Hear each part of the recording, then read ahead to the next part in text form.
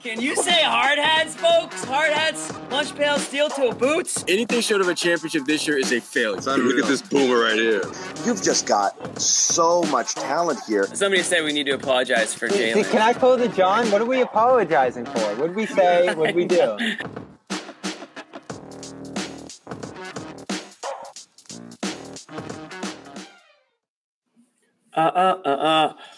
What up, world?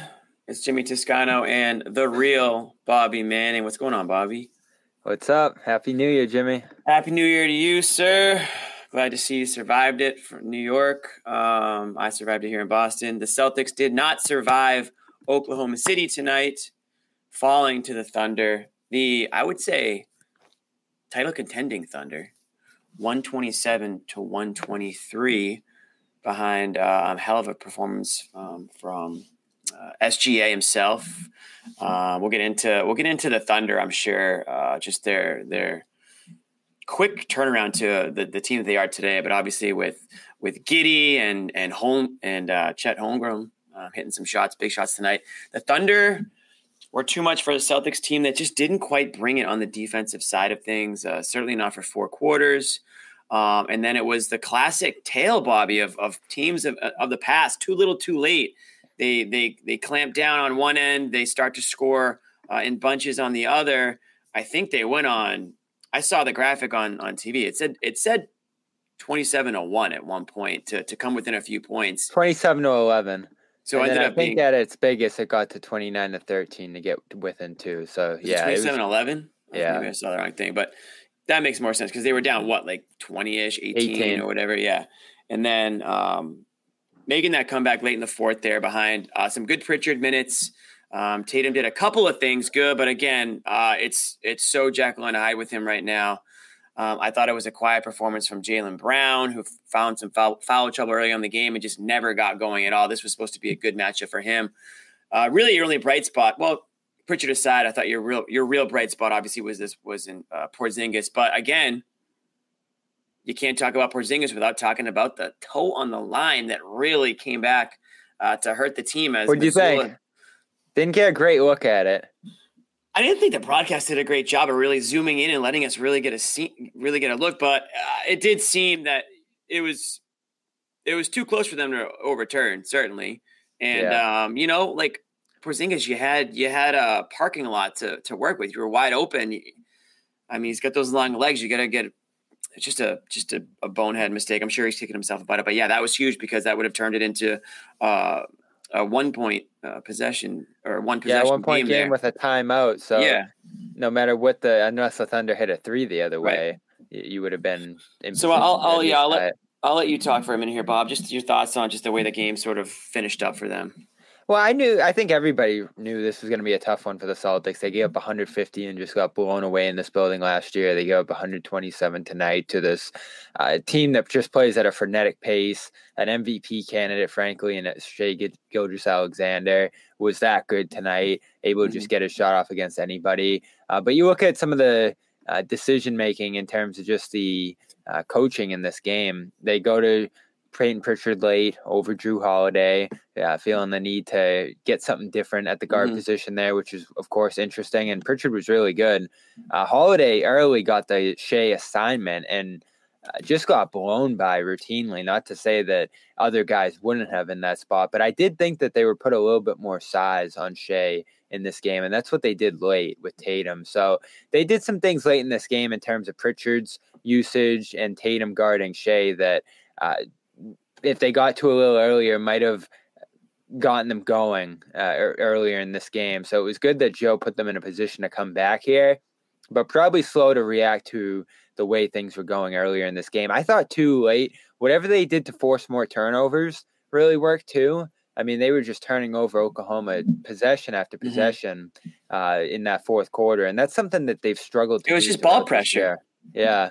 And, it's as simple as that, Jimmy. Like, we've asked Joe throughout the year, why aren't you forcing more turnovers? And he's like, you can do stuff, but you can't make the other team turn it over. Like, they have to do it. And, he's just kind of chalked it up to happenstance that the Celtics don't rank very high in turnovers. But that was something that happened last year, too. So I think in terms of the way they're playing defense, it's a little bit more than just bad luck. The reason that they don't rank very high in assists here, in forced turnovers here. So the Thunder killed them in pace. It took the Celtics like a quarter and a half to score a fast break bucket. Once Porzingis got those back-to-back blocks in the second that sent Brown out, they finally got on the board there. So the Thunder looked more athletic. They looked more explosive overall. You had more guys who were able to get shots off on their own in this game. Jalen Williams killed them. Chet killed them at times. And then, of course, Shea was the leader of the team tonight in everything they did out there. Giddey, too. It's a really good team, so I don't think the world's ending with this loss. But you don't like going down 18, being the best team in the league. We're going to bring in Josue Pavone into the building. What's up, Josue? How you doing, dude? How are we feeling about this game? We're feeling not mixed. Great. Yeah, we're not mixed feeling reviews. great. The chat is largely disappointed, I would say. A lot of people saying the Thunder are the better team. A couple people in here saying, well, here's one from Kieran, good loss overall, which I don't think good loss is ever something you want to say. But it's tough to say that this year. You don't have to act like the world's ending. Imagine if you aligned the question with that, Bobby, to Joe Mazzulla. He would not like that. No, absolutely not. I mean, there were some players tonight that really didn't step up to the plate. So Josue, I'll let you sort of run with it here. You know, me and Bobby have been able to make a couple initial takes, but just your thoughts on maybe, we talked a lot about the ending, but I mean, this game from start to finish, what kind of stood out to you and what happened, I guess, for the Celtics to go down as big as they did there in that fourth quarter? Well, what happened was SGA went off. The Celtics, I mean, the Thunder did a really good job of just taking away everything, in my opinion, from Jalen. And Jalen went back to chucking three-pointers and trying to not put the team on his back, but trying to get himself going, and it just wasn't working. I thought they did a really good job defending the wings. Took Tatum a little bit to get going, but to me, it really came down to the other guys, Jalen Williams, just guys who could create off the dribble. Even Josh Giddey got going in certain spurts, Lou Dort as well. I thought the Oklahoma City Thunder did a really good job of just being more aggressive. A lot of the times I feel like the Celtics just gave away too much space, whether it was against SGA, whether it was against Chet. I thought the guys got really comfortable out there. It's interesting, Bobby. I caught the tail end of what you were saying about Joe Mazzulla and forcing turnovers, and I think that's pretty much it when you're talking about what's missing. I just feel like they weren't taking away enough space. They weren't in these guys' faces until it mattered most, in that fourth quarter where they went onto that run and, 16-3 run. It was too little too late. But that clock was rolling. A lot of that had to do with the Oklahoma City Thunder being able to not only, build on that lead, but build on that momentum with guys like SGA and Chet Holmgren on the bench, to start that fourth quarter, the way they got out. I was happy for Joe Mazzulla to call that timeout as early as he did, but then there they win again, right? The Oklahoma City Thunder. And you got to give all the props in the world, of course, to Derek White, because without him, this thing is not even a game in those last couple of minutes. The defensive stops, the threes, just getting the guys going. In the back-to-back threes essentially is what really woke up the team, in my opinion.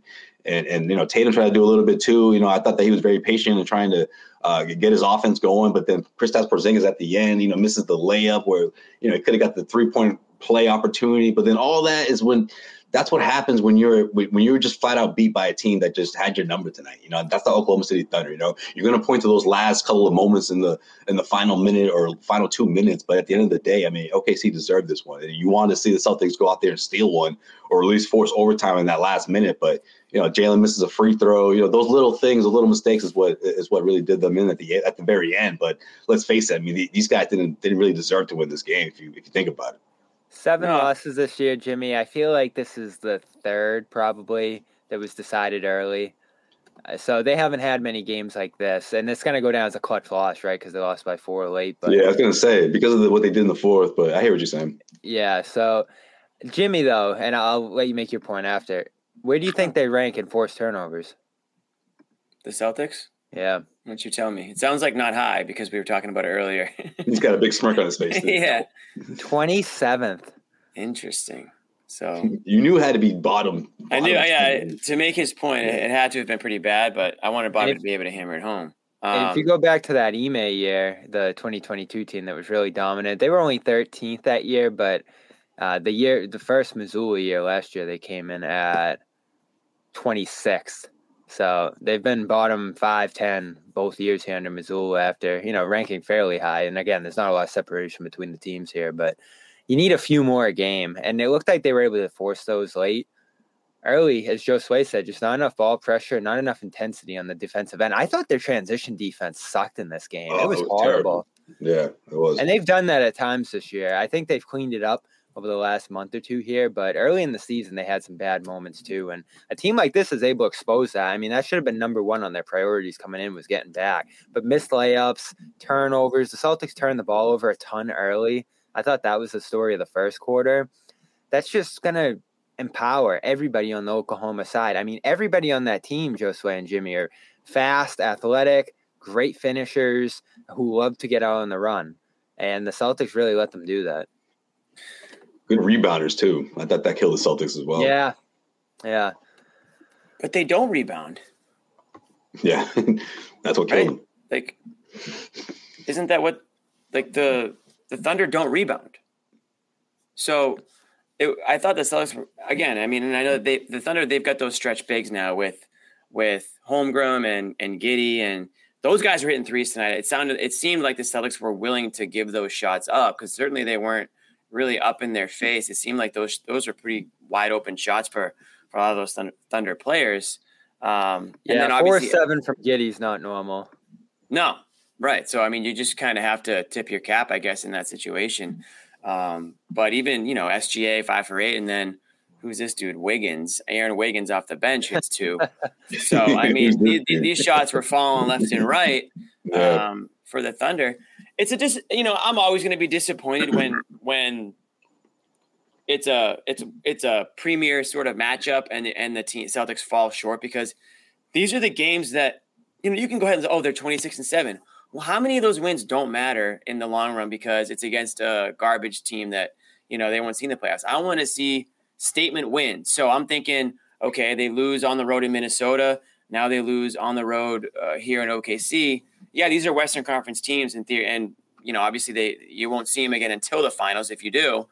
But this is where the team has had trouble in the NBA Finals, and so these are the matchups that I circle, and I'm sure a lot of Celtics fans circle on the calendar, because these are the statement games that you want to show up and you want to prove that you can go in on the road and play tough for 4 quarters, and not if you're Jaylen Brown, this was a matchup that a lot of people thought was going to be huge for him to show that he can be a plus defender in the league and contain an MVP caliber player. He couldn't. He picked up 2 fouls before the ball was even tipped off practically, and then he kind of disappeared. Jason Tatum, yeah, he played commendable defense, really good defense down the stretch, but where was that before? Right. You can't go down 20 points and then say, I'm going to start playing defense. Payne Pritchard is getting put in the game to spark the team. That's unacceptable. As far as no offense to Peyton Pritchard. They do call him Sparky, right? They do call him Sparky. Some of the greats call him that. But let's be honest. You've got all we talk about is they've got the best 5-6 guys deep in the league, and you need to go to the 7th and you need to go to Pritchard and Hauser and we need to commend Joe for pulling a rabbit out of a hat here in a game where there shouldn't be any need to do that. So that's disappointing for me, for sure. It's interesting too. I'm looking back. It looked like White opened the game on Shea. They put Chet. Yeah, I thought that was different. Yeah. Sorry, go ahead, Buck. Chet. They put Drew on the big. So it looked like the plan was to try to get Drew there on switches, right? They were expecting probably more pick and roll, but Shea was just kind of attacking them head on. Yeah. And the individual defenders on Shea weren't able to contain him until they switched to Tatum late. So I think that's an obvious second guess, is not going with more size against them. I actually thought, I think I said in the chat earlier this afternoon, Jimmy, that this would be a good one for Jaylen. As you mentioned there, it just kind of falling out of this game with fouls early and, attached to Dort, who's just kind of standing in the corner. I didn't think that was making good use of him, especially if Shea was going to attack head on, because I feel like that's where Jaylen's at his best, is just kind of honing in on a matchup and sticking with it. So overall, we can point to a bunch of different stuff. I feel like Joe just kind of came into this game and said, let's just roll with the same game plan and stuff we've been doing the last couple of weeks here. And it didn't adapt well to this game, where the Thunder are just a little bit of a different opponent than they've seen over the last couple of weeks here. They just seemed prepared for it, honestly, Bobby, especially like the tendencies and the way SGA was going to try to maneuver his way straight through the paint, like you said, because he in my opinion, it could see how the Celtics have been defending lately, especially with guys like Derek White and Drew Holiday, and how those guys have been interchangeable on top of the key. He made sure that they weren't comfortable with doing that, especially early out. Early in the first quarter. They just set the tone, in my opinion. And I felt like, Drew, obviously, you can see the way the fourth quarter went for him. I mean, he never really found that rhythm in this game, and Missoula went with Pritchard to finish out the comeback that came up short. And it's good timing to talk about Drew, Jimmy. He's been phenomenal defensively this year. So today's a little bit of an abnormal result for him on that end. And it's like again, that's a tough cover too, buddy. It's an we got to give SGA's props. That's a tough on the other side. So that's not why Drew landed on the bench, though. It's the offense right now, and you get 7 assists in this one. But we came into this year, Jimmy, saying, "All right, Jalen's going to have the toughest time adapting," and he had a bad night tonight. But overall, he's had a great month plus before this. So he figured things out in terms of where he fits in on the offense. Drew. I'm not knocking what he's doing. Let's talk about Drew. Everything he's done for this team has been really subtle. Obviously defensively, he's commanding things. He's been awesome on that end. He's passing well. He's rebounding well. But he just doesn't seem super involved in the offense. And I know it's tough when you have 5 stars out there, but it's in the second units. Can you get him involved as a ball handler? In the starting lineup, can you put him in screen and roll actions to kind of have him involved in the role and, catch the ball there and make plays. Sometimes it just feels like he's floating a little bit. And in this game, the misses piled up and he ends up on the bench late. I want to bring in our friend Sherrod Blakely, who's joining us here. Sherrod, what's up, fellas? What's going on, Sherrod? You Gucci? Oh, you and your young lingo. Sorry. Good? I'm good, Jimmy. He takes a sip of his coffee. Look at you, Sherrod. I like it. I like your style. I'm just messing with you, Jimmy. I'm good, though. Yeah, you knew what I meant. I knew what you meant. You got to learn that. You're a professor. You got to be able to understand the jargon, the lingo. Unfortunately, you're correct. He's hip. That's why. Yeah. He's in it. Celtics what do you think, Sherrod? Celtics look kind of mid tonight? You know what? This was a game that I thought was more about what Oklahoma City did than not necessarily what the Celtics didn't do. Oklahoma City is a good team. Yes. They're top 5, and they got a top 5 MVP candidate in Shai Gilgeous. They've got probably the Rookie of the Year on their roster as well. And then you start looking at the guys that contribute, the guys that they have that are playing. They're a good team. I mean, and to their credit, they withstood a serious blow by the Celtics in the fourth quarter and came out with the win. They made their free throws. They got big shots. They got some breaks that they didn't necessarily plan for, like Porzingis' foot toeing the line. Again, Oklahoma City did enough good things in this game to deserve the win. And obviously, I think you guys touched on it earlier, Drew Holiday seemed to have taken a holiday off on this one and just was not effective. And I will say this about Joe Mazzulla. I give him props for this game because Drew Holiday was not very good, and he stuck with Pritchard longer than he normally would. Yep. And I thought that decision gave the Celtics a chance to possibly win this game. Whereas I think changed everything. Yeah, if you'd have stuck with Drew, they probably would lose this game by 15 or 20 points. I thought Drew was just that non-impactful. Whereas Pritchard was making plays, and his presence alone was, I thought, helping them just kind of rally and chip away at this thing. So I give Joe props for actually making I thought, a pretty important coaching decision down the stretch that gave them a chance to win. But there's no moral victories, Josue, but it feels like when you come out of this, seeing in December for Pritchard said a lot for him. He really got going there. But, Hauser, you know what you're going to get more or less. His role's a little more limited. When you add up all the different things Pritchard can do for you, he's looking like that, not the 6th man because that's kind of alpha this team, but he's that 7th man. If you're going to cut down the 7 guys in the playoffs, he might be that, guy right at the end there when you cut things off and really go tight. Well, we've seen in the past, too, when the Celtics are down double digits, that's been the guy that typically sort of gets that extended minutes, you know what I mean? When he just to kind of get him going, get his flow going, But now I feel like this season he's finding other ways to be effective, whether it's making the extra pass, whether it's good on the boards.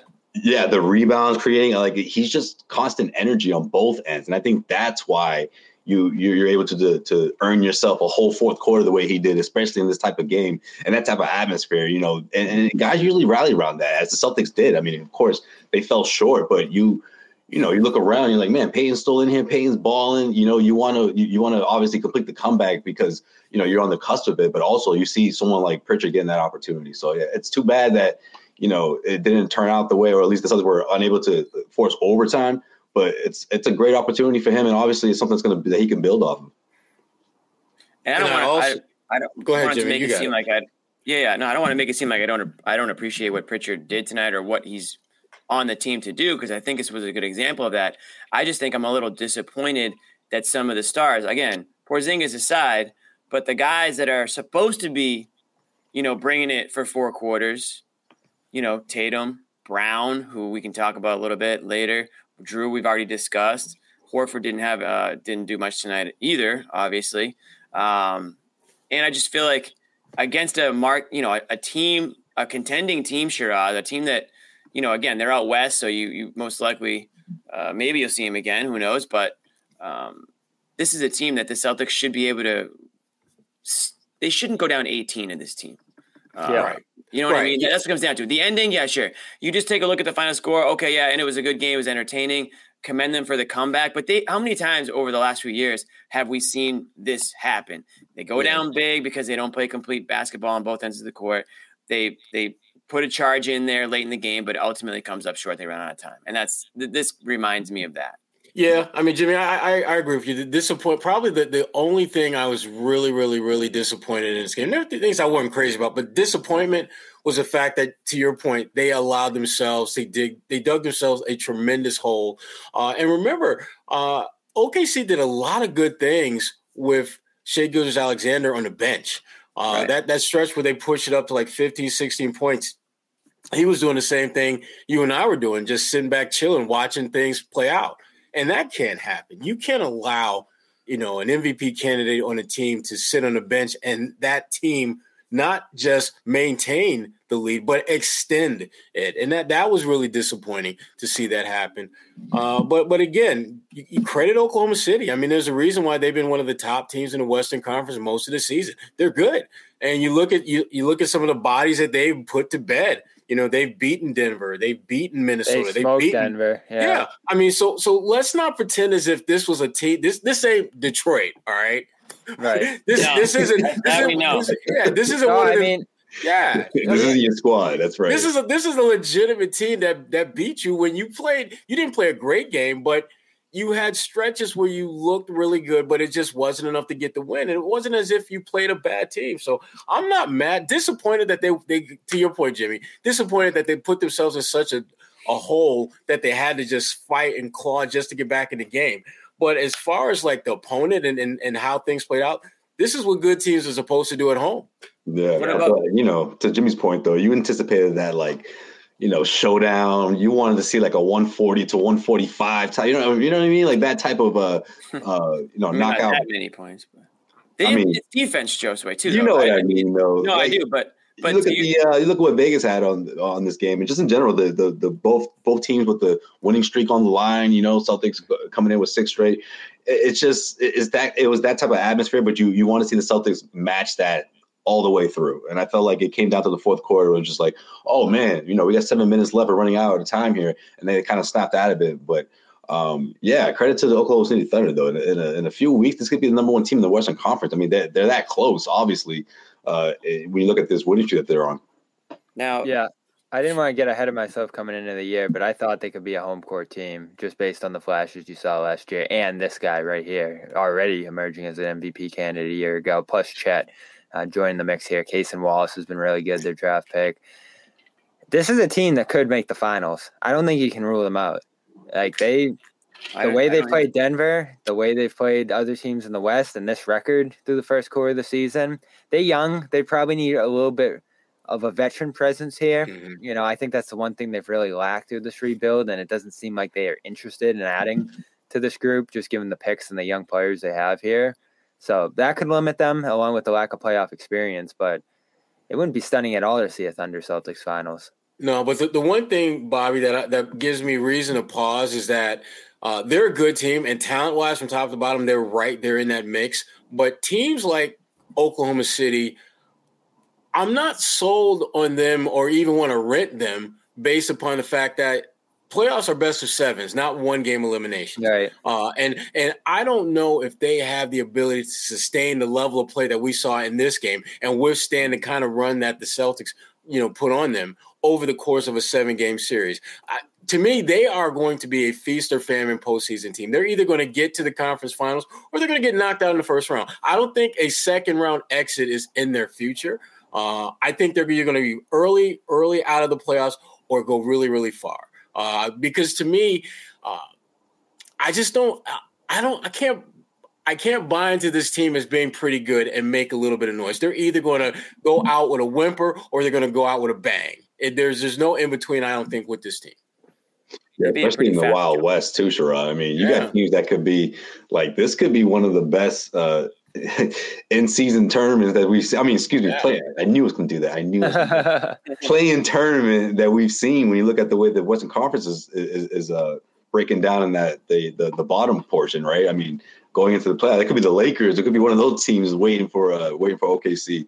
So yeah, it'll be interesting for sure. Western Conference, it'll be interesting. But the Oklahoma City Thunder, I think it's a safe bet that they'll be one of those top 3 Western Conference, maybe 4 teams that stays in that vicinity, if you ask me. So home court is for sure in their future. It's early, but I don't see them dropping off into outside the top 5 in the West. Well, let's say they're playing one of the winners of the play-in tournament, right? Let's say that winner is Dallas. Would you feel confident that they're going to beat Dallas? If let's say it's the Lakers, would you feel confident they're going to beat LeBron? The Lakers? Those are the teams I'm talking about. Yeah. So I mean, as good as they are, I don't think anyone would be shocked if they play the winner of the play-in tournament, and if it's someone like Dallas or the Lakers, that they get smoked in the first round. Right. What happened with Jaylen Brown tonight? He was horrible. He was bad in every sense of the word. I mean, there's just no even like mincing words about that. He was bad. And not just on offense too. We're talking about Shai Gilgeous-Alexander here. And couldn't guard him. This is one of the reasons why this loss in this game is disappointing to me, is because this is a marquee matchup, right? This is a game that I think a lot of people had said, I want to look and see how this matchup goes. And there's a lot of people who say Jaylen Brown can be a great defender in this league, and he should be in the conversation for one of the all defensive teams. I disagree with that, but keep going. Right. But there are some people who feel that way, and I'm sure besides Jaylen, yeah, right. Because like literally, like Jimmy, not even trying to be funny about it, but like Jaylen's the only one who's kind of talked about Jaylen as an All NBA defender. Yeah, right. I don't think. No, I mean I'm not talking about it. You sure, Jimmy? You sure? I'm not saying that he is, but I think I'm not seeing it in print. I'm not seeing it in podcasts. I don't see it in reports. Yeah. There's some stats out there, Bobby. I think you showed me a stat recently. That I haven't heard one person say it. There was some article that somebody had him as like an honorable mention of an honorable. Let's hear the data. Blog you're reading, Jimmy? Jaylen Brown. It was like Bobby's got the data. Bobby's got the data. Let's go, Bobby. What you got? Bobby's like, it's my article. No. Point being, boys. Point being. Sway throwing shade at Bobby's article. You ain't right, Joe Sway. No, I know Bobby wouldn't write that. Point being, he was not up for the task this year. I mean, opponents are shooting 41% against him, which for a wing's really good.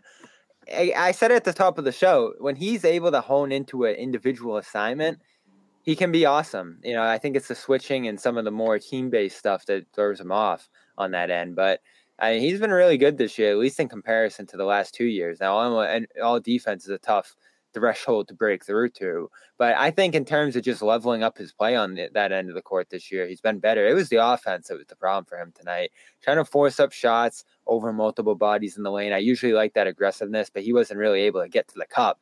He was more, forcing up hooks and floaters inside. Missed all his threes. I like the transition aggressiveness early that drew those 2 free throws out to Porzingis' blocks. But that's about all he got here. And he tried to do too much in isolation in the half court, which can lead to turnovers, which can lead to bad shots. I mean, he is always taking difficult shots. And this is the thing for him and Tatum in this game. Brown's pace isn't a problem. He'll turn the ball over and make mistakes by trying to force the issue. But in certain games, I think that's appropriate. In this game overall, I feel like they just didn't know when to go. and didn't know when to slow it down and execute, because they had bad sets in the half court throughout this game, but they also had opportunities to run where they just didn't take them. And, I thought Tatum struggled in that regard early before he kind of calmed down and had I thought a really good game. But Brown, does this concern you outside of just a bad night with a lot of misses? Like, he's been so good over the last month plus here that I'm not panicking off this one. The 3-point shooting, as usual, has been a little weird with him, and that's going back a couple years now. But this one to me is just an off night and a tough matchup where the other perimeter defenders and the switching on the defensive side for Oklahoma City is just so athletic and long. And that, Bobby, that last point you made about their athleticism and their length, to me, that's what makes this type of team a difficult challenge for the Celtics. Isn't Chet something? Oh, man. Well, the thing about Porzingis is used to being matched up with someone that he can either take down on a block because they're too little, or he can, just rise over them with the 3-ball. And Chet is looking him basically eye to eye. Yeah. Who's basically a younger, more athletic, better ball handling version of himself. I don't think he shoots the ball as well as Porzingis, but he's a good shooter. He's a good shooter. And that being said, Porzingis still got you 30 and some change. So he was able to do. Porzingis was awesome. I thought this was one of, if not his best game individually.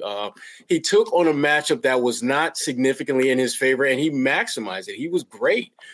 Tatum, Brown, Drew Holiday, those three in particular were average to below average most of the game. And Tatum, I thought, did a lot of good things, especially when he switched out, I thought, on Shea that late in the game. But part of that had to do with the fact that Shea was in foul trouble. And Tatum was smart enough to take advantage of that at both ends of the floor. And so if you're the Celtics, you're disappointed that you lost the game. But when you start looking at just the type of team you played and just start looking out east, are there any teams that look similar to OKC? I say no. Indiana. But Indiana doesn't have a top 5 MVP candidate. Are you sure? Yeah, I was gonna say, man. Up there, man. He just had a 20 assist, 0 turnover game. Listen. He doesn't cook like SGA. He's a good player, and frankly, he should be in the All NBA conversation. There's no doubt. Yeah. But he's still a solid chef. Would I consider him a top 5 player? Absolutely nothing without him. I agree. But is he a top 5 MVP candidate? I don't think so. Top 10. If we're saying top 10, he's 6 if he's not top 5. I know the point you're trying to make sure. Yeah. He's very good. I just I'm not quite ready to put him in that category because the one thing that Shea has done that I think people overlook is his impact on winning. He puts up numbers, but his team wins. And you can say, and good point in the chat here too. The Pacers' defense is as bad as it gets, so that's a key difference for sure. Right. You start looking at that OKC roster from top to bottom, and they've got some good players, but they're no other than Chet and Shea. Is there anyone that you're looking at like, damn, he's really, really, really good? Not really. They've got good players, but they don't have any. They got nice, solid role players. And you look at Indiana and around Halliburton.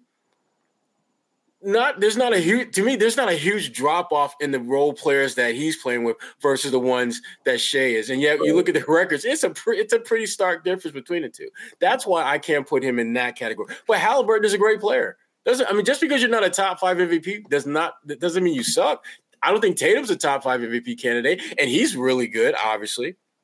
I know, man. How many years are we going to do this? This is the year he's going to be in the conversation, man, because I don't think this is the year. But anyways, what I was going to say, though, about Jalen real quick, I just feel like teams, especially teams like the Oklahoma City Thunder that have the athletic wings, they have the switchable, guards that can play wings, guys that can cause fits on the defensive end of the floor when they feel like it, right? And tonight was one of those games. Like they were ready for this challenge. And I felt like once they saw what Jalen was doing, they wanted to take him out of his comfort zone. And that's exactly what they did, especially in transition, forcing him to his left. I felt like that was a big, big struggle with him in this game. He would go down the middle, and I felt like if he wasn't turning the ball over, he just couldn't find the move he wanted to make to attack the rim. And even though he was trying, he just couldn't find his rhythm. And then the three-pointer started. It was sort of that pattern he couldn't get out of, I felt like. And then I want to also give a shout-out to our good friends at HelloFresh. HelloFresh.com/CLNS free. Use the code CLNS free and get free breakfast for life. I know Bobby is still working through his breakfast for life, swimming in muffins right here. Yeah. But no, guys, honestly, HelloFresh is great. Even though the holidays are over, the supermarkets, the grocery stores, all the markets are still busy. I was there today at one of them, and the shelves were practically still empty. So this is a great way to cut out that whole issue with HelloFresh. You can actually save money with fresh recipes delivered, cheaper than takeout, cheaper than those expensive supermarkets that are still charging an arm and a leg thanks to a lot of inflation. Pre-portioned ingredients, you'll never waste money on excess food. And if you're like me, you got home at 8 o'clock tonight and you tossed on the game. You didn't have time to, be whipping up this elaborate meal from scratch. So HelloFresh kind of does all that work for you, and you're able to just get it cooked up. Everything's fresh. Everything's, farm to table. Good stuff for you. So again, that's HelloFresh.com/CLNS free. Use code CLNS free and get free breakfast for life. Okay, guys, let's reset here for a second. Celtics go into this one. They drop 127 to 123. We talked a little bit about just the being able to really put together 4 quarters of effort. And Bobby, I thought you would have screened this by now, but you haven't. It's the defense.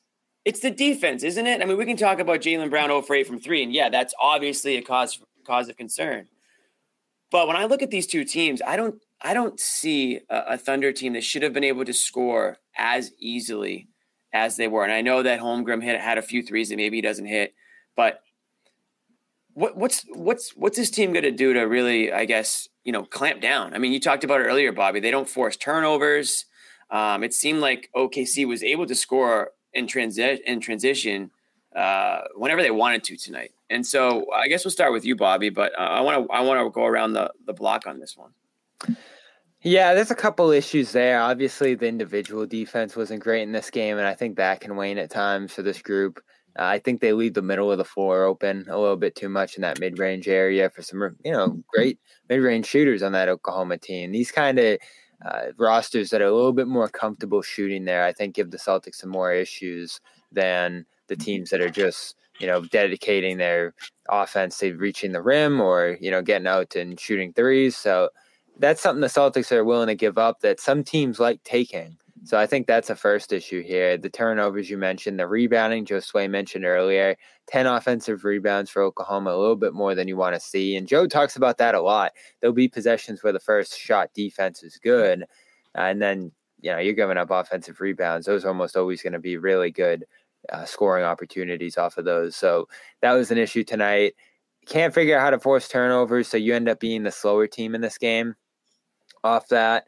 14 too many for the Celtics, 12, a solid number, mostly carried by what they did in the fourth quarter there. And then, as I mentioned earlier, I think you probably needed more size at the point of attack against Shea. And Celtics played a little too big at times in this game. It felt like they went to those double big looks that have been pretty good for them, but really weren't tonight. And, then I think they made some good adjustments late in terms of just going small and, more versatile and fast and perimeter based out there, because the Thunder really aren't a big team inside. Like, you're not really worried about them posting you up or a big man in there scoring a ton at the basket. Chet, as Sherrod mentioned there, is more of a perimeter based player in terms of his offense. So the transition's what killed you tonight. And that one's just as simple as getting back a lot of the time, but it also goes back to some of the dumb things the Celtics were doing on offense tonight with the turnovers and everything else. So there were a lot of issues defensively in this game. They've been good on that end, Jimmy, this year. I really haven't had issues with their defense this season, but tonight wasn't a good night. They just didn't put up enough fight and resistance to what OKC was looking to do. I mean, they shot, 53% from the field. I think they shot better than 45% from three-point range. And a lot of those looks that they were getting were lightly contested to wide open type of shots. And you just don't allow that to happen against a good team like them. Shai Gilgeous-Alexander just absolutely controlled the action. I mean, he went off for 30 and some change, but you felt that if he really, really, really wanted to get buckets, he could get them anytime he wanted to. That is the sign of a great player. That's the sign of a great team recognizing how to be impactful. And, again, I think if they describe what they saw in the Celtics defense, they would probably describe it as we just took what they gave us. They gave us great looks. They gave us opportunities to attack off the dribble. They gave us those two Chet threes late were killers, and they were both hedging away from him. I mean, look at the way the game started when they set the tone by knocking down those 3-point shots. I feel like in the past, when that happens, the Celtics defense tends to try to let's stop the bleeding from the perimeter, and all of a sudden you're getting attacked, right down the teeth of the defense. That's exactly what OKC did, and obviously with one of the better players, MVP candidate style, and Shai Gilgeous-Alexander. But he wasn't the only one, right? There's other guys getting involved as well, seeking high percentage shots, but also blending it in with those outside shots that I felt like just really crushed the Celtics as they were kind of just, trying to gather themselves and trying to put together the run that they ultimately did in that second half that was in the fourth quarter. We mentioned it a little bit. Speaking of defense, I want to keep that theme for a second. We're not concerned about the defense, but are you concerned about this guy? Anybody? Jrue Holiday. Certainly, when you talk about players that he's dealing with an injury too. Someone mentioned not yet. I'm not too concerned, but yeah. I've got him. He's on my watch list. Let's put it that way. Yeah. He's on my watch list. This way. I'm glad Pritchard. I'm glad Mazzulla did what he did in that fourth quarter with Pritchard. It's kind of like, hey man, this can happen. Yeah. I'm not concerned, but he is absolutely on my watch list of guys that, I'm not ready to hit the panic button, but I'm watching your ass right now to see if you're going to flip this around, because Jrue is a really good player. But these are the kind of games where you wonder, where are we on this meter, Sherrod? Are we at Xanis level or are we closer to Bobby right now? I am probably in that yellow-orange range. Okay. Yeah, that's what I was thinking. That's kind of where I'm at. But the thing about Jrue is one bad performance away from putting that calm together. You can put that calm together. I give him two. He's got the Brogdon thing, Sherrod. He's missing everything inside. And that happened to Brogdon last year, too. It's kind of weird that those guys are both going through that issue here in the first year. Missing all those layups, yeah. Oh, my God. When he posts a guy, it always goes in and out. The cutting layup early that he missed. Yeah, he went underneath tonight and missed that, too. And I asked him about that earlier in the year, and he's like, they're just not going in. There's nothing specific he's looking at. Wait, about the layups? The missed layups, yeah. Missed layups, yeah. Sure. Is that around the time? Is that when the ankles start going? At the age that is Jrue ahead of it here? Is this a he's getting older type thing, or you think it's an injury thing? It's hard to say because he's in that weird limbo age wise where injury is it injuries or is it father time? Who's hurting you? Why are you hurting?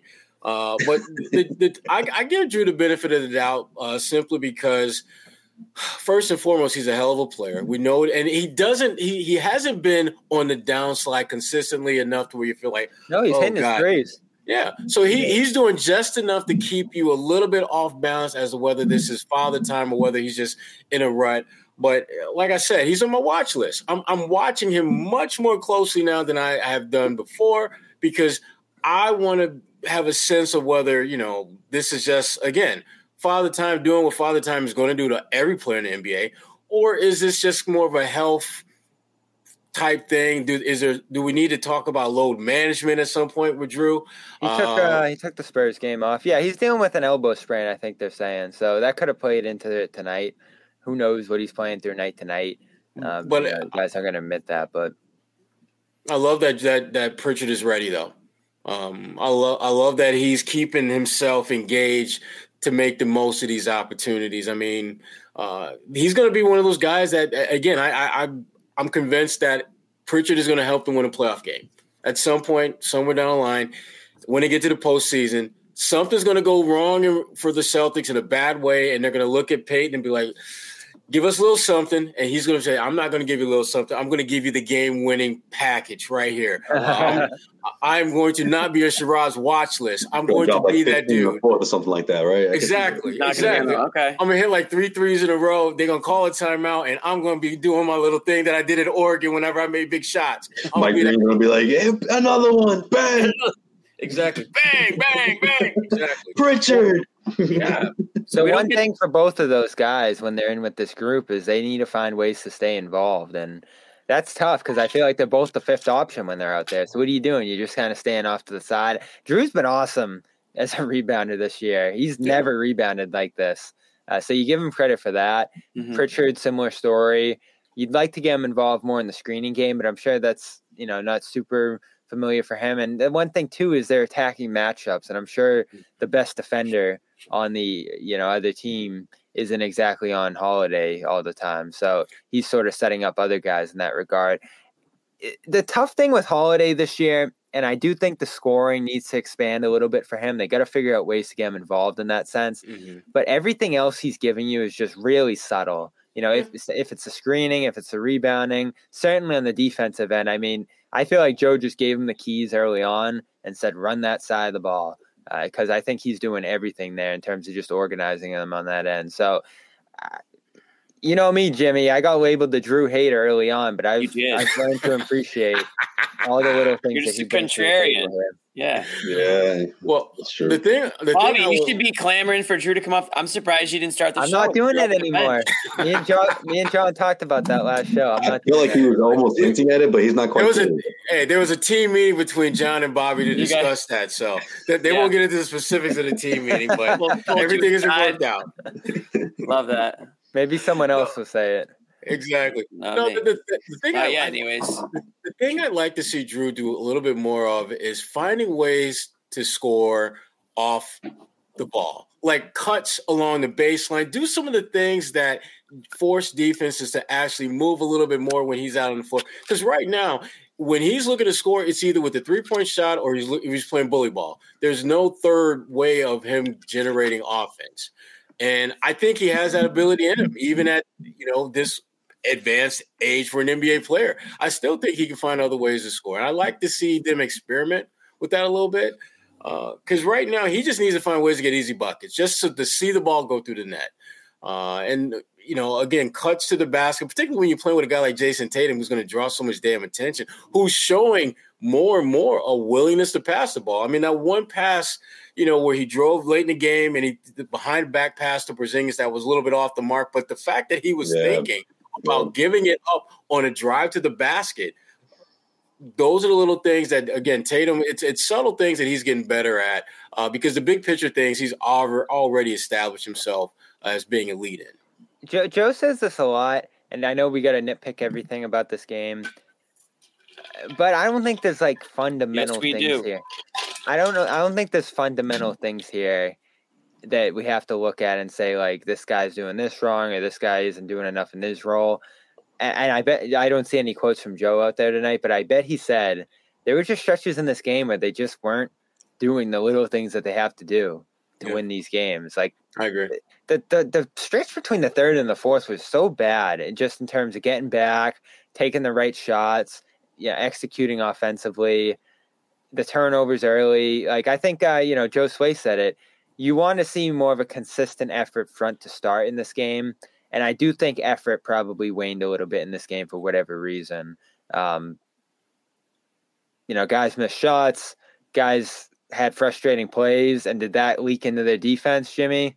Yeah. We've heard that from them in the past, and I think we saw that between the third and the fourth quarters. I mean, that's where, what'd you say it was, Sherrod? It was 8-ish, 12-ish at that point. And then it got up to 18. Right. This game never should have got up to 18. Right. Guys were in their feelings too. I think I texted you guys. I was like, this got out of hand. That never should have happened. This should have been a 5 to 10 point game the whole way. Well, especially when it gets out of hand when you got Chet and SGA on the bench. The way they started that fourth quarter. One of the better timeouts that Joe Mazzulla called today was when he called that one. And right at the timeout, they got a layup, But, I just feel like with the Celtics, especially in the second half, it's like they're able to fix their mistakes, but there's still that lag. You know what I mean? They're able to, in this one, they were able to put together the run that they did in that fourth quarter. But all of a sudden, it was 4 minutes left, and they were still down it was still a 2-possession game. I just think the Celtics, with the energy and the way OKC was able to just really, whether the starters were out, whether they were in, whether they're on the floor or whatever, it didn't matter. Guys just kept that momentum. I felt like the Celtics were constantly fighting that. And that was the big run, I felt like, where the Celtics finally snapped out of it, but they just couldn't. It was too uphill of a battle. We don't get to play it much because the Celtics don't lose a ton. So I'm playing with graphics right now. And I think it's time to play. Wait a minute. Wait the hell up. You got my boy Sam on this. Are you serious? I didn't create this. This is an old blame pie. I don't know how Sam got. I don't know. That question mark used to be Marcus. He wasn't great. I know. Sam is so taking true. a ricochet shot right now. But no, Smart would have been half the pie the way people used to talk about him. I like how Porzingis and Derek White are not on this graphic because they're never going to be the reason. They're never going to be playing. So we don't have to ever worry about them. I was saying this the other day. I can't remember a Celtic who has a higher approval rating than Derek. Like you can't find a guy who doesn't like Derek at this point. Right. And why would you? Isaiah Thomas. He had a campaign T-shirt on. That'd be close. That would be really close. You probably had people who said like Thomas can't be the first option on a great team or stuff like that. Oh yeah, I mean he can't play defense and things like that. Yeah, so like different guys, stars especially, you'll nitpick them all day. I don't think you can say a bad thing about Derek. I haven't seen anyone say anything. I don't think there'll ever be a game where we blame Sam too, but. There will be. Trust me. We'll find one. I'm just like, come on, y'all guys. I mean, Sam does not belong in this damn conversation. All right, let's pretend he doesn't exist. Let's pretend Sam doesn't. Put him in the crust. Exactly. Obviously, we're not going to. Actually, you know what? Tonight's a big slice of Jalen and Drew. Yeah, we're not going to give it to Missoula. Yeah, I wasn't. I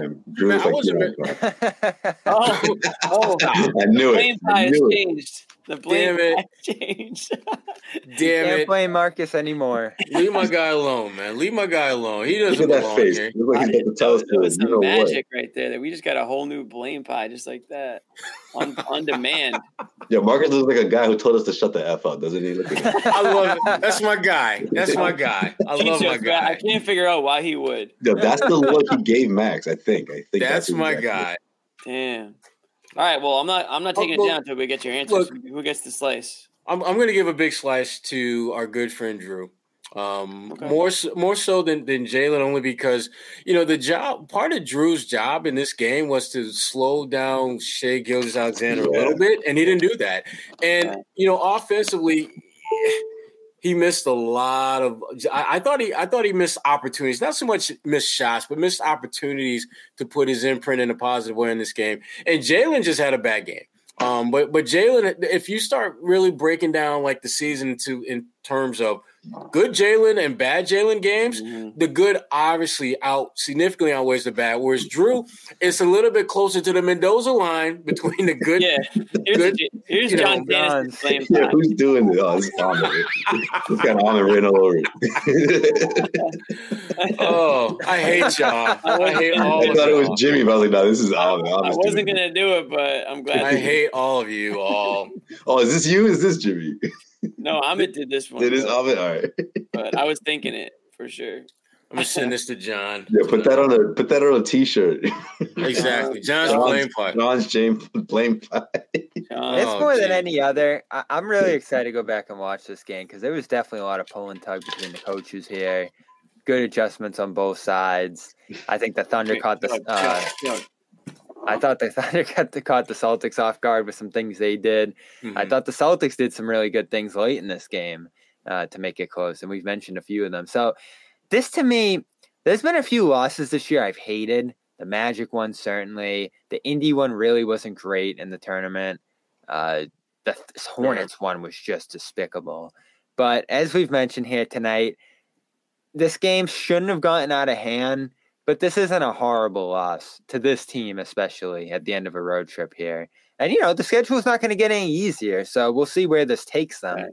The Jazz have caught fire in a way I really didn't notice. They're coming up on Friday. You got the Wolves and Bucks back-to-back next week. You have 2 games against the Pacers this weekend back-to-back, which is always challenging. So this could be maybe the toughest 2-week stretch of the Celtics this year after a couple easy ones against the Spurs and some other teams. Yeah, on my watch list along with our good friend Drew Holiday is Joe Mazzulla, because I think this upcoming stretch is going to say a lot about where he has grown as a coach, because you're playing teams that are feisty, teams that are talented, teams that are going to force you to get out of whatever comfort zone you're in as a coach. I thought he did a great job of tonight, not leaning on his comfort zone, which was, let's go with the fourth quarter Drew Holiday binky, even though it's not really working for us. And he got out of that. He went with Peyton, which I thought was a great adjustment on his part. Is he going to make similar moves if Jaylen Brown is struggling with the shot?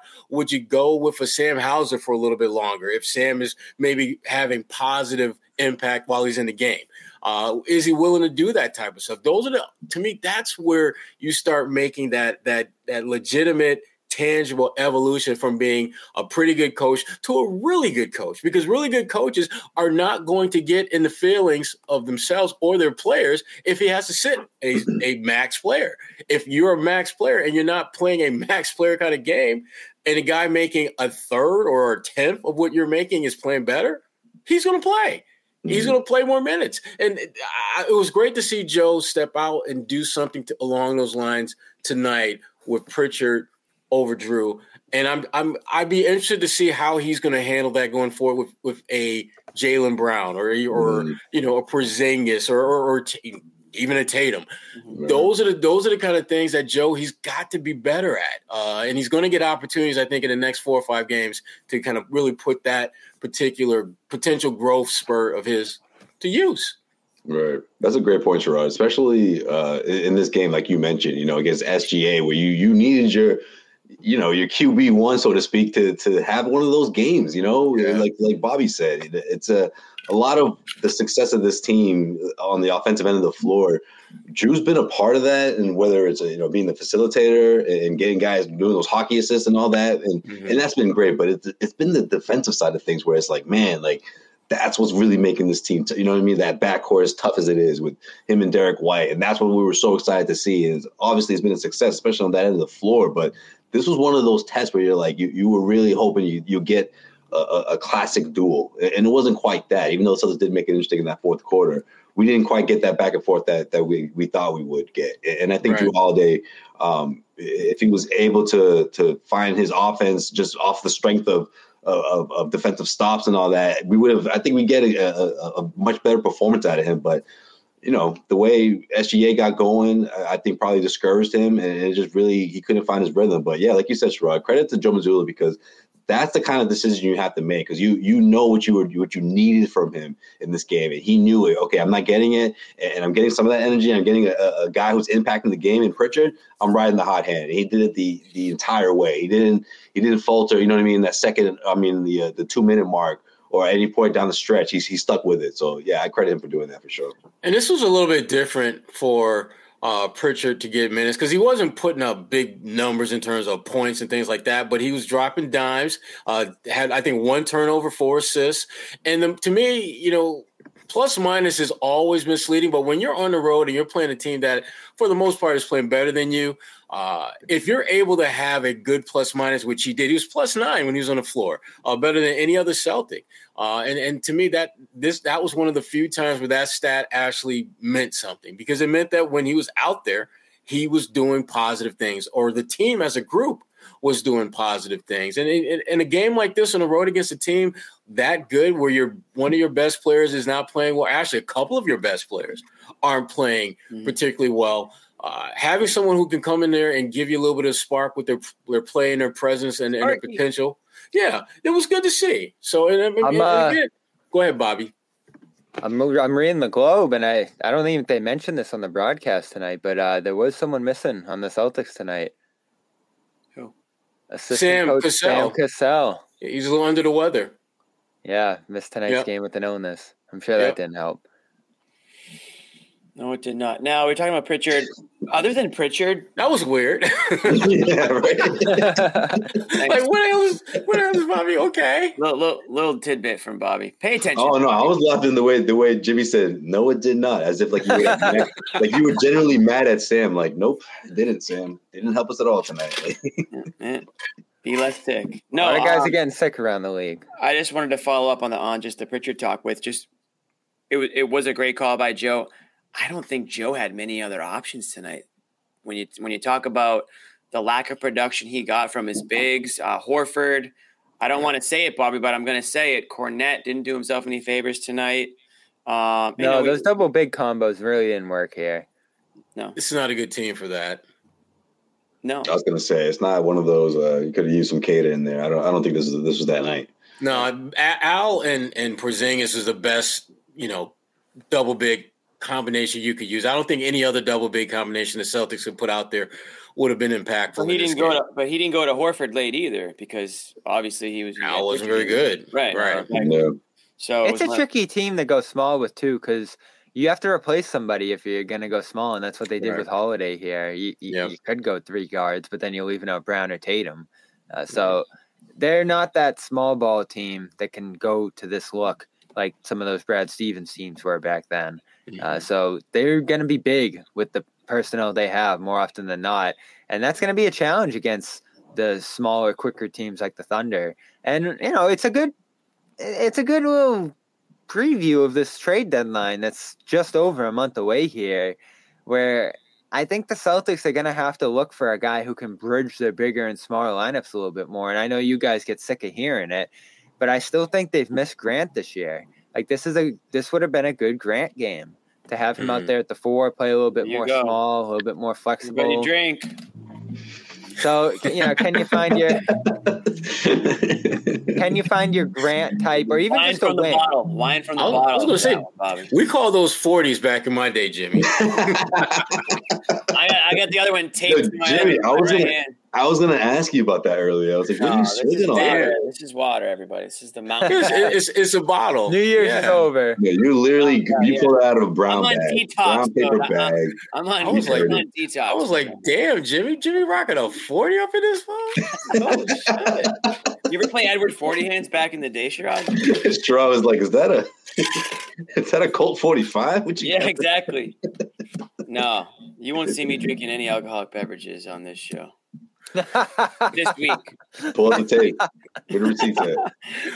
I got people still DM me asking me for the clips of those shows from the past. I gotta go find that one. We're not gonna dig that up.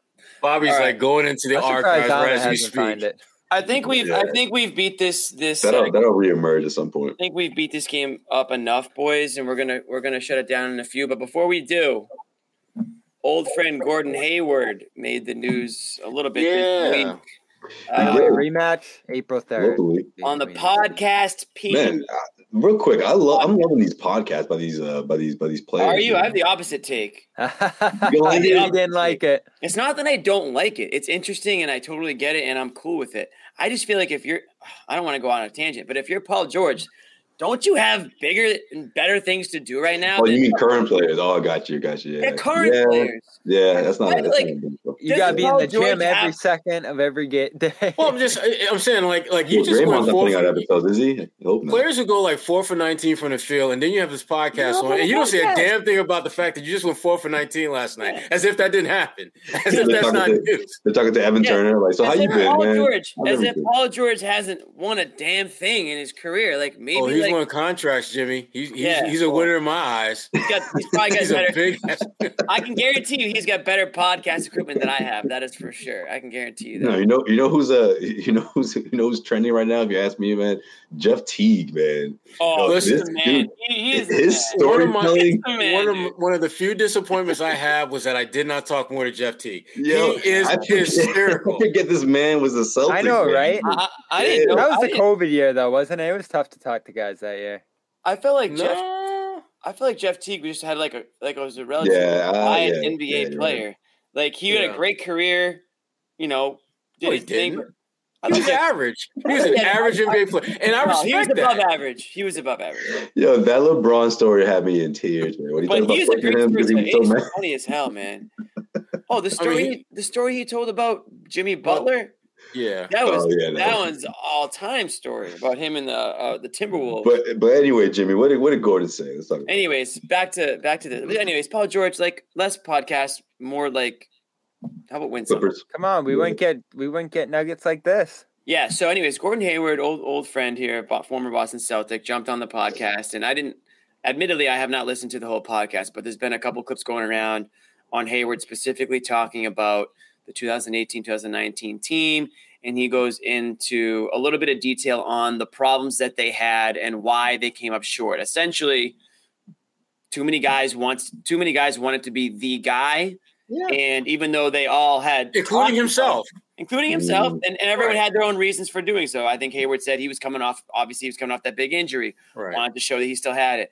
Kyrie Irving was, coming off of, I think, some sort of injury and just coming off of being Kyrie Irving. Right after LeBron. Yeah, right. Coming off of being Kyrie Irving, you still want to be Kyrie Irving. You had Tatum, Brown, and Rozier. Were the emerging stars, wanted to prove themselves. And we all know Rozier wanted to, be in a much bigger role. And he's trying to build off of what happened in the playoffs. I don't blame him. Right. He went off. Yeah, when he made Bledsoe disappear like that on that step back three. Yeah. And you remember? Drew Bledsoe pulled up the TV Garden, man. Like that was a thing. Like that was too good. It was great. They supposed to make a wine together or something. But sorry, go ahead. No. I mean, but it was cool to hear this, but I don't think anyone's surprised to hear it. I think we all knew it. We all knew that. And Hayward, I don't know how much he got into it, and I don't know if he would want to get into it, but his injury complicated a lot of things because no longer could you put him in the category of being better than Jalen, better than Tatum, because an injured Hayward, even at that point, was not as good as Tatum and Brown. And they knew that. And that was part of their frustration. Like, why am I taking a backseat to this dude who, much respect to what he's done in his career, but right now I'm better than him. Yeah. And if I'm better than him, why am I splitting time? Why am I not doing it? So I understand exactly what he's talking about, but let's just put it in full context. The fact that injury, and it was a horrible injury for those of us who were there witnessing it. It was one of the worst injuries I've ever heard. Okay. And that was the thing. You heard the thud. Oh, yeah. You heard that. And in Cleveland, where our seats were, they were pretty damn far away from the court, and you could hear that thud. Yeah. So, but that being said, that injury complicated the timeline and the context and just the relationships of all the players on that team. Because now all of a sudden, the guy that you had in your 1 or 2 slot, really talent-wise, was probably 4 or 5. And yet you were still treating him as if he was a 1 or 2. And for young guys like Jalen and Jason, I totally understand why they want more responsibility, because they practice with this guy afterwards. They know what he can do and what he can't do. And if you watch him play, it was pretty obvious that he was not the same player. He wasn't that dude that you saw in Utah that if you slept on him for a possession, he would dunk on your dome. He was not that dude anymore. And again, his last year in Utah, I literally watched every single game he played on NBA League Pass because I knew that was a guy that they were going to target. So I made a point of watching every single game he played. And him and I had conversations about a lot of the different games because I watched them all. That guy was not what Boston got after he was hurt. And it's sad and it's disappointing because he really, I thought, was on path to be be an all-time great. When you think about his size, his ability to shoot, put it on the floor, dunk on you on your dome if you're not careful. But the injury took a lot of that away, and he's been a shell of himself since. So his point about guys having lots of different agendas totally makes sense. Totally makes sense because he wanted to get back to where he was, and Tatum and Brown are like, we're trying to get to where we're going to be. Right. And Kyrie was just Kyrie. We don't know what the hell he wanted to do. Kyrie wasn't. You went unmentioned here, but there's no doubt there were some implications there. But as we've talked about too, it wasn't all Kyrie. I mean, I think that was a very difficult year for Terry Rozier, and he probably didn't handle it the way he wanted to, especially coming off the starting role he had on the run to the East Finals. I know Hayward mentioned some of the young guys there, and that was, I think Kyrie's big gripe there too is the way, they carried themselves coming off the East Finals run. Like they figured it all out. And, I saw some of the feedback here being that Brown and, Tatum, they should have just let those guys roll. But those guys weren't who they are now. Like they had to go through that. They had to go through figuring out on their own. And they had a lot of disappointments that followed this, even though they might have proven to be the best players on that group, when they came out into their primes here. So it was a tough mix. Even just look at the kind of players that were on that team, a ton of wings, a bunch of packed backcourt. Danny Ainge, and, he ended up out of a job 2 years after this, probably should have done more to tinker with that roster mid-season, seeing how it was going, especially Rozier, who was going to inevitably leave. He wouldn't trade Kyrie despite all the writing on the wall. I think they waited until the last second praying he would stay. And then, of course, he made his departure to Brooklyn. And even Al Horford, they let him go for nothing after this season, which was just a disaster. And I think Al getting out of there, even though he got paid, certainly I think said a lot to, what the situation was in the room that year. And, I saw Himmelsbach talk to, Tatum about this at the pregame or shoot around, whatever, this morning. And Tatum agreed that it was just a terrible year. Like that was just an awful, result, but it wasn't interpersonal stuff. It was all on court chemistry issues. And, Josue always talks about the, Orlando game with Kyrie and Hayward getting into it on the final play there. That was as emblematic Kyrie as anything. Jumping up and down like a little kid. Yeah, man. Yeah. Lost his shit. That was so funny to me seeing that. Yo, that was crazy. Yo, shout out to ESPN, though. They put my video on SportsCenter. But anyways, Orlando's the only place where you get those seats right underneath the basket for the media. But you're almost right next to the photographers. But yeah, I mean, it's what Sherrod said, I think is spot on, especially when you think about what the plan was, right? And Hayward talked about that in this podcast. It was the first couple of years, Kyrie and Hayward were supposed to guide that group, and obviously Tatum and Brown were going to find their way. And the injury obviously changed all of that. But once you got that taste of success in the form of Eastern Conference Finals, making it as far as they did, it obviously changed things. It changed guys' mindset coming into this season. And everyone just sort of assumed that, with all this talent, everyone's healthy, it's all going to come together. Well, basketball doesn't work that way, especially when you have guys who have their own agendas. And I felt like that was the case, and it's a tough spot. You can turn and say, like a lot of people were saying around that time, looking at Brad Stevens and saying, his tight relationship with Gordon Hayward that dates back to when Hayward was in high school. Why is he forcing the issue here? Okay, well, at the same time, though, you want to give the guy a chance to get back somewhere close to who he was, and you had to play him, right? You have to try to see that process through and see what's at the other side of it. And clearly it didn't look good, going into that playoff series with the bubble, and even the year before that, or the year after rather. So I just feel like it's unfortunate, it didn't plan out the way these guys wanted it to. But you look back at it, and I don't think you say, man, you wish Celtics gave Hayward more of a shot, or you wish things were different in the sense of, it wasn't going to be like this, because Hayward just hasn't been the same player ever since. So it's unfortunate, but the Celtics were able to sort of rebuild on the fly the way they did, and trading Rozier and turning him to, Kemba Walker, and then having to move on from that. So it's been a lot of, looking back on it, it's impressive the way Danny Ainge was able to keep this team relevant, especially with these guys still in the mix, still in the fold, and Tatum and Brown. Yeah, with again, and it's just another example of how difficult it is to build a team that will actually win the championship, because you can put a bunch of talent out there, but they have to be able to play together. They all have to have the right mindset, and we all know about that. The Celtics teams from 07, 08, and they were at the point in their career where their agenda was to win a championship. And the players, the rookies and the younger guys, they didn't have a big enough say to screw that up for the KG, Pierce, Ray, and then they brought in more veterans who had the same mentality. So you really have to find guys and find a situation that makes sense. So that's a difficulty. I don't think this Celtics team has anything close to those issues. I think there does seem to be, obviously there's a good mix of veterans now, because you've got some of these guys who have been in the league. Some of the same players that we're talking about on this team are a lot older now, and they've been through the highs and the lows of the career. And I think they are more interested. I would hope, at least, that they are more interested in winning a championship. At least they say that. And then you've got the veterans. Obviously, Holiday's done it already. Porzingis has been to the lowest of lows, and we can see just what winning does for him. So you can see where his priorities lie. So I don't think they're going to have, or they do have, those issues, not even close. And again, I think Hayward said they had like a bunch of players-only meetings that year, too, to try to hash things out. And everybody said the right things, but actually doing them was a whole nother story. Yeah.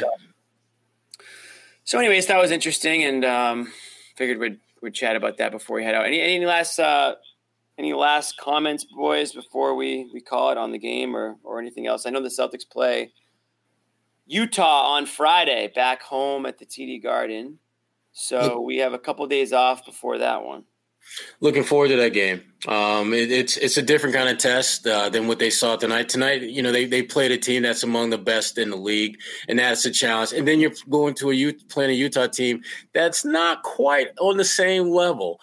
So are they going to have that edge that they need to beat them? And a chance to see Will Hardy, the head coach of Utah, he's really, again, that was the Derek White whisper before all of us got on it. I just remember when they made the trade with San Antonio, and I was talking with Will about that. And so much of the things that you hear people talk about now about Derek White as far as potential as a shot maker, a guy that can play multiple positions, really good defender. You haven't really seen how good a defender he's going to be just yet. Will was talking about this stuff, but like literally on the way to picking Derek up at the airport, because that's how tight they were. He was literally the guy that picked Derek White up at the airport. And it'll be good to see him. Good to see our good friend Kelly Olynyk, who, I haven't looked at his numbers recently, but Kelly was on like a 50-40. He was on a 60-50-90 track. In terms of shooting from the field and the free throw lines. Yeah. He's probably cooled off a little bit since then, but it'll be good to see him as well. Guy too. Yeah, they've been connected to him each of the last 2 years here. I was going to say it was those numbers that I think sparked those reports. Yeah. So that's a good team. Good coach too. Yeah, that'll be fun. Yeah, I mean, that'll be interesting. I want to see how they defend the Celtics with Porzingis in the mix, and how they're able to bounce back from this, because typically Celtics, they usually give you a stellar performance after a game like this. So I don't think it'll be any different. But with help with Will Hardy on the other end, I'm curious to see how he defends, or how their offensive approach will be, especially with Kelly in there and Markkanen's back and all that. So. But, maybe we'll get a close game. But if not, I'd probably predict the Celtics will win this one. That's a back-to-back, too. So it'll be interesting how they handle the rest there with Porzingis, who's missed 3 straight back-to-backs, and Horford, of course, who doesn't play in them. Do they go with the rest night on the front end against the West team, against Utah there, maybe, because Indiana's on the second half there, travel game? I don't know. They got a packed schedule coming up here, guys. I don't know. They'll have to be creative with when they sit guys, because after so you got Friday, then you've got the next one Saturday against the Pacers, Monday against the Pacers, both on the road. Come back to Boston for a big one against the Timberwolves. That's the first night of a back-to-back, and then you've got the Bucks on the back end. Bucks game's a monster on the back-to-back. Yeah. So you've got a tough stretch of games coming up here. You might want to flip the script and just go all in on that Bucks game and just play your guys, because that's on the back end of the back-to-back, right? So that means you get the next day off. You do. So then you get the Rockets, which is another day off. Ooh, Ime's return. I will absolutely be in the building for that one. Oh, my. I might have to go to that one, too. That one's going to be kind of saucy. That one's going to be a good game. I wonder if it's going to be cheers. What do you we're not even going to talk about it right now. It's too many teams. We'll table that. That. But I want to say, once again, thank you. No? Oh, that's a good Did Joe say wow. Yeah, I don't think what a trolling comment that was from Joe Sway. Hopefully it's a tribute video and not something else. All right, anyways, we'll be visit FanDuel.com/Boston. Get $150 in bonus bets when you place a winning $5 money line bet. That's a flagrant foul, Jimmy. That was a flagrant foul. And then HelloFresh. Great play. Our friends at HelloFresh, guys. HelloFresh.com/CLNS free. Use code CLNS free and get breakfast for life. We're going to say bye before we say the wrong things. Anyway. HelloFresh does. See you guys. Yeah, we'll see you guys Friday. Good night.